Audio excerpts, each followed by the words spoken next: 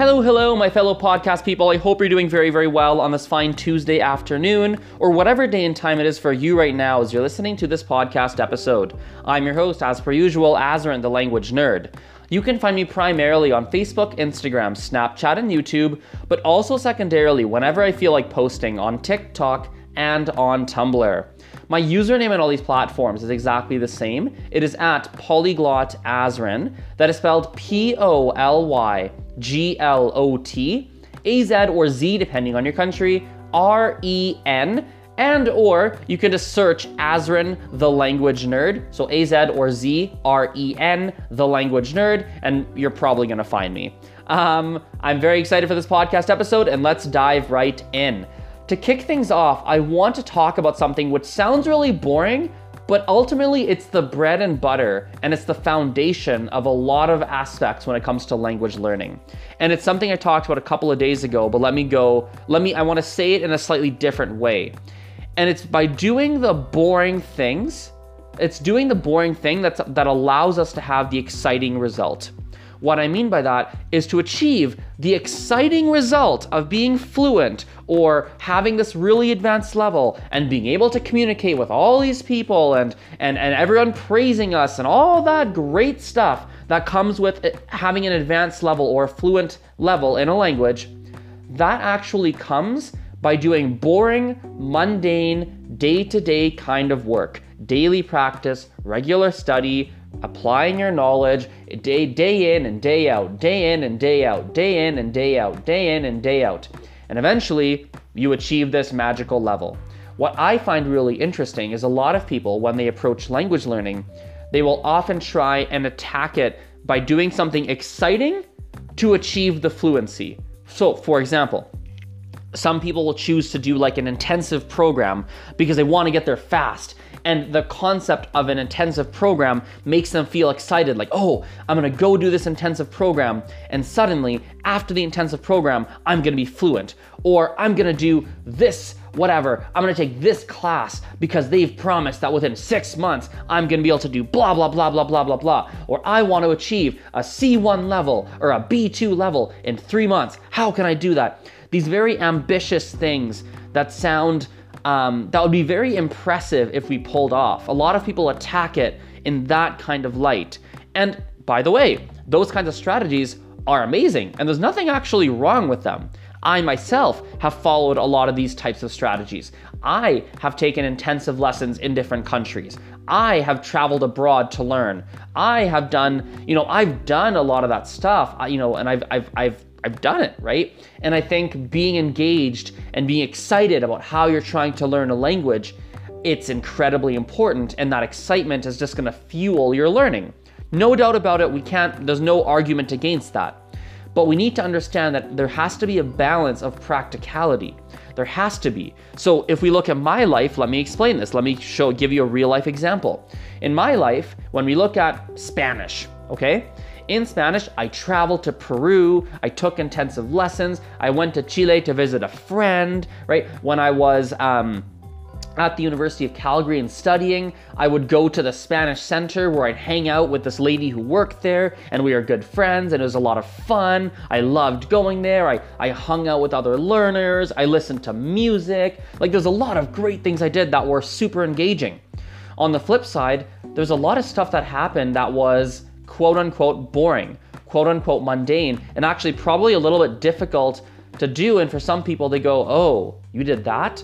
So a great example is I did a major in Spanish in university, which meant that I had to read a lot of boring things. I read literature. I had to go to class on a daily basis. I had to do homework that was kind of dumb, not really dumb, but not enjoyable for me. I studied complex grammar points. I had to do worksheets. There was a real balance. And so the balance of doing the fun stuff and a lot of the academic, mundane kinds of activities that maybe I didn't like is ultimately why I have the level that I have in Spanish right now. Let's look at something like Mandarin even. Mandarin, let's look at it. I've traveled to China. I love to travel, as you guys know. I traveled to China, right? I used to go to this weekly conversation club. I went on a date that I didn't even really, well, I think it was a date. Pretty sure it was supposed to be a date with a girl that I didn't even know was a date. I didn't speak Mandarin. She didn't speak English. We're trying to get by. Like, that's like interesting. It's a funny story. And on top of that, I went to class every day. And on top of that, every single day, every single evening when my friends and my fellow classmates were out eating dinner or were out hanging out or were out, or maybe watching Netflix or whatever, I was at home doing additional language exchanges on italki. So I had class every single day for like 6 hours. I'd come home, I'd eat a snack, right? And then I would do a language exchange, 1 or 2, or I'd take an online class on top of that. I didn't really want to. Sometimes it wouldn't work out. I didn't want to, but it had to be done. I could go on forever. It's balancing the stuff that's fun and exciting and enjoyable, all that, but balancing it with daily consistency and putting in the work even when sometimes the work is boring or you don't necessarily want to put in that work. There has to be a level of balance. And I think a lot of people misjudge that balance and they misfire on the balance. Some people are doing a lot of fun stuff and they're just trying to focus on fun. Some people are focusing just on the work and the balance is in the middle. So it's something I wanted to kick this podcast off on because it's an incredibly important thing. Another thing I want to talk about language related on this podcast is something that I said in one of my videos yesterday that is worth expanding on because I only spent a minute or two on the video. Now, in my video, by the way, if you're not following my YouTube, there's some pretty cool stuff going on there lately. Go check it out, Azren the Language Nerd. Go subscribe, I would appreciate it. I'm really trying to, by the way, I know it's a tangent, but bear with me. I really desperately want crossover on my social media platforms. What I mean by that is I've noticed a bit of a trend where people follow me in 1 or maybe 2 places, but they don't follow me on other platforms. AKA you follow the podcast, but you don't follow the Instagram, even though you actively use Instagram on a regular basis. Or you follow Instagram, but you don't follow YouTube and the podcast, even though you actually actively listen to podcasts and actively watch YouTube videos. I desperately want that cross-pollination. I want you to follow me on all of the platforms that you actually use. And I'm imploring, even if we get a few of you on this podcast today to cross over to other platforms, it would mean so much to me. So yeah, if you can do that, if you're not following me on Facebook, Instagram, Snapchat, YouTube, let's say those are the 4 main ones. If there's a platform out of there that you actually use regularly, that you're on and you're not following me on it, please, pause the podcast or while this is playing, take your phone out and go follow, right? Or after your drive or pull over, stop your workout, like go do that, please. I'd appreciate it so much. Anyway, back on topic. So on YouTube, I said that I was talking about the importance of natural input. The whole thesis of what I was saying in the video is you need natural input when you're studying a language. You cannot simply study all the grammar rules and study out of a textbook and just try to memorize the rules and jam the information in your brain and then try to spit it out when you communicate with whoever you're communicating with. That's not an effective formula. In the early days, that's not bad.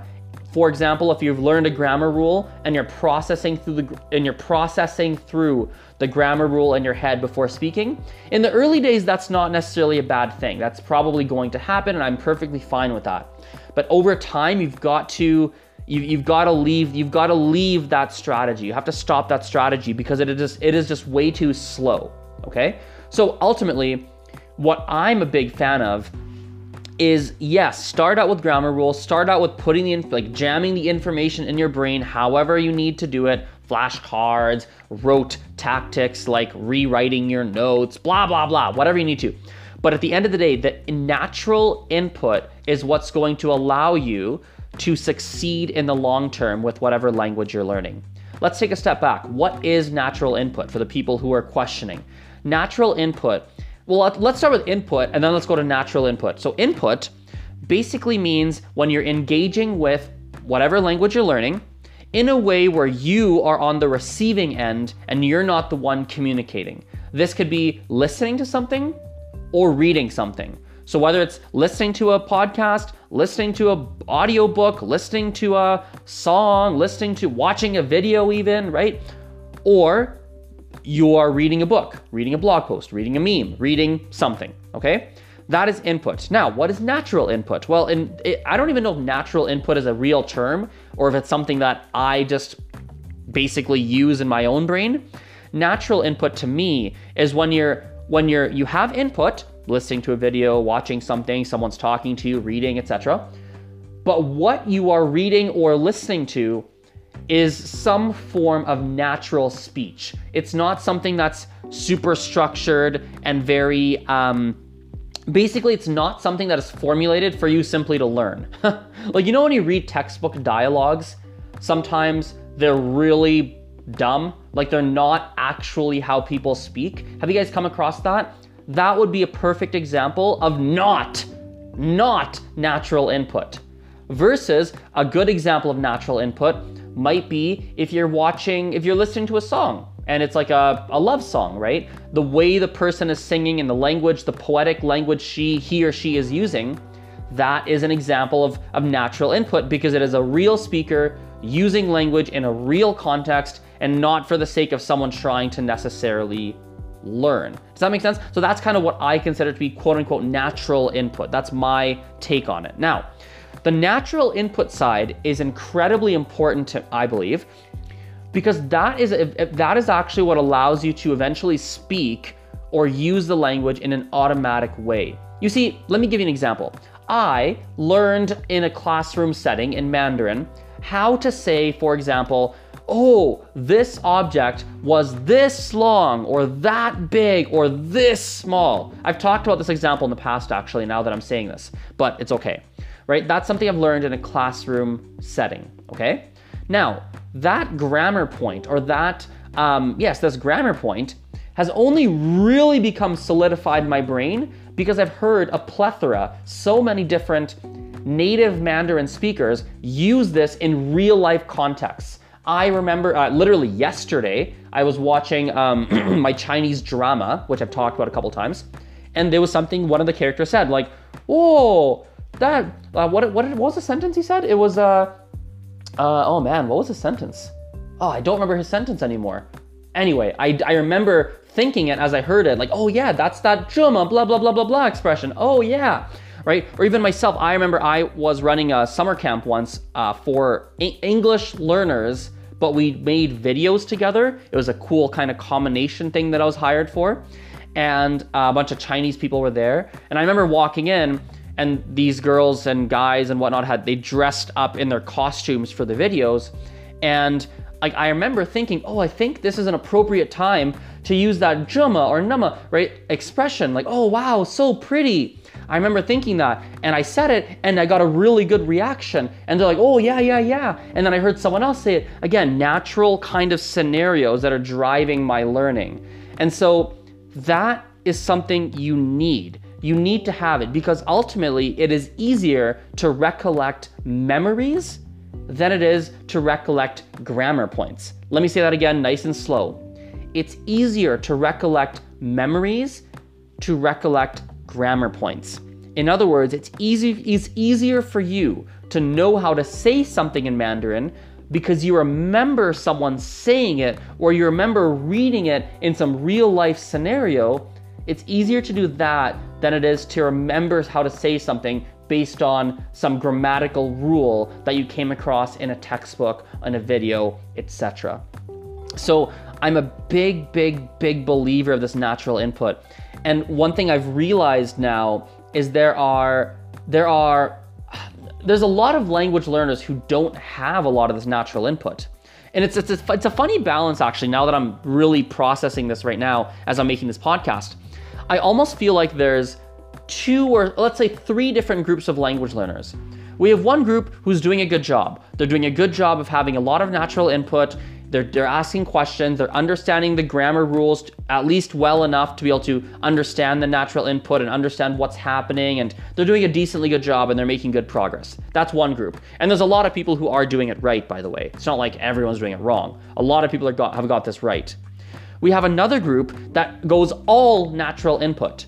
And I actually don't know if that's the best strategy. Or rather, let me say this more specifically, it's not the right strategy if the sources you're using for input are too far above your level.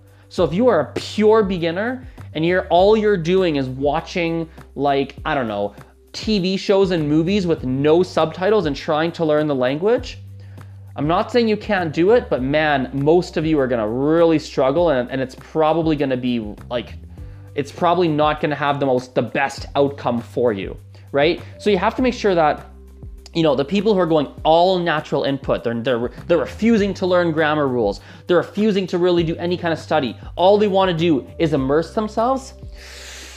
Like, again, it's possible, but you're gonna it's gonna be difficult. If you're gonna do that strategy, the biggest thing you wanna do is you have to do something that makes it comprehensible. In other words, you have to do something that when you're going 100% input, let me just listen and read and stuff, you have to be using resources that are not too difficult, or you have to be using some kind of crutch that makes the difficult content easier for you to consume. Whether that's pictures, because you're reading picture books, right? And the pictures help you identify what's going on. Whether it's a bilingual book, right? Bilingual book is great. It can be a really hard book, but because it's bilingual, you can refer to the English and start to process through how things work in the language you're learning. It could be, right, you're gonna need probably, if you're just doing reading, you're gonna need some kind of auditory guide so you know how to pronounce things properly, right? So you might actually have to find videos that teach you this letter says this sound. The second letter of the alphabet says this sound. You might need to find something, and theoretically, now we're not in the realm of pure natural input anymore. Now we've kind of left that, and now you're going 90% pure natural input, 10% something else. And so, I don't know, like, again, it is possible to go pure natural input, but usually you're gonna want to find some level of balance of having a lot of natural input, using those kinds of resources, but also, secondarily, you're probably gonna need something else to supplement it. Now, that's the second group, right? People are doing pure natural input, which I think can be a struggle and not always the best idea.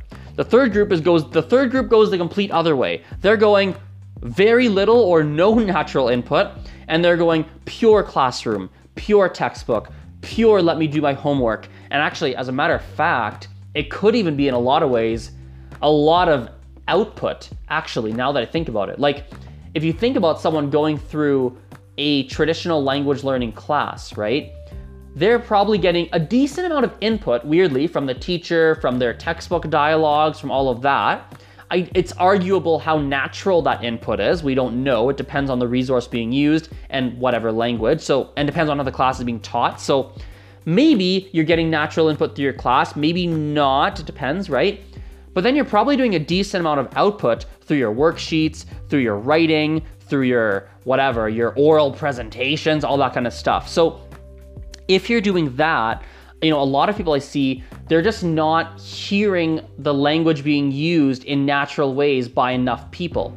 Even if in the best case scenario, let's say your class is really good, your teacher is awesome, you've got this great CD and all that good stuff, you still run into the problem of not hearing or consuming, reading or hearing, natural input from a variety of different speakers. That's where, and a variety of different situations. That's where you start to get into a little bit of a trap. I think a good example I can use to prove this, it's like right now, one of the primary sources that I'm using for my Mandarin vocabulary and Mandarin learning is this Chinese drama that I'm watching. Now, this Chinese drama has got all sorts of great vocabulary, it's fantastic, but I was noticing something yesterday. The Chinese drama, when you look at the premise of the show, the main characters work in this kind of like a broadcasting company, okay? And it seems to be like a big company, kind of like think of a Coca-Cola, like a really big company where there's politics and it's very traditional in many ways and blah, blah, blah. So there's a lot of words that I'm seeing in this series that have to do with office dynamics. Things like meeting, things like even press conference, things like fired, hired, resigning, demotions, whatever, a lot of these office kinds of words. And it was funny because there's this one scene that happens in a mechanic shop, and it's the only scene that I've seen in a mechanic shop. It was like a 30-second, 60-second scene. But I remember thinking when I saw the mechanic scene shop, like I really struggled to understand what was happening. The office scenes, I need the subtitles, but I'm a lot better off. The mechanic shop, I was literally reading every subtitle because I'm so unfamiliar with that scenario. I don't know any car words. I don't know how mechanics speak. I'm not used to hearing mechanics' way of putting words together because maybe the mechanic's less educated. I don't know. He had a different cadence in his way of speaking. Like it was very, very different. And so it was just an example of why I struggled in that with the language of Mandarin due to a lack of variety with the natural input I'm receiving. So there's people who are kind of messing it up and they're going a very textbook classroom, quote unquote traditional style of approach to learn whatever language, which is great, right? And either worst case scenario, they're not getting a lot of natural input, which is just a bad scenario, or even best case, they're getting a decent amount of natural input, but they're not getting enough of a variety from variety of speakers, variety of situations, etc.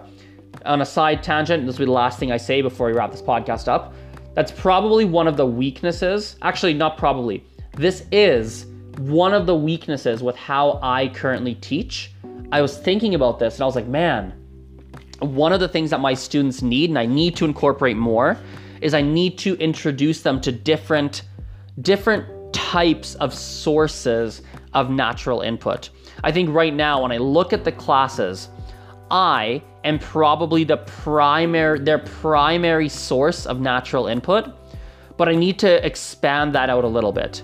Not too much. I can't overwhelm them. It can't be like going crazy, but even just 5-10% more, I think would benefit my students a lot. So anyway, thank you for listening to this podcast. I think we've been going for a nice long time, at least 20 minutes. Yeah, 22 minutes, good. I appreciate your attention. You guys rock. Have a fantastic Tuesday, and we will talk later. Bye for now, guys. See you.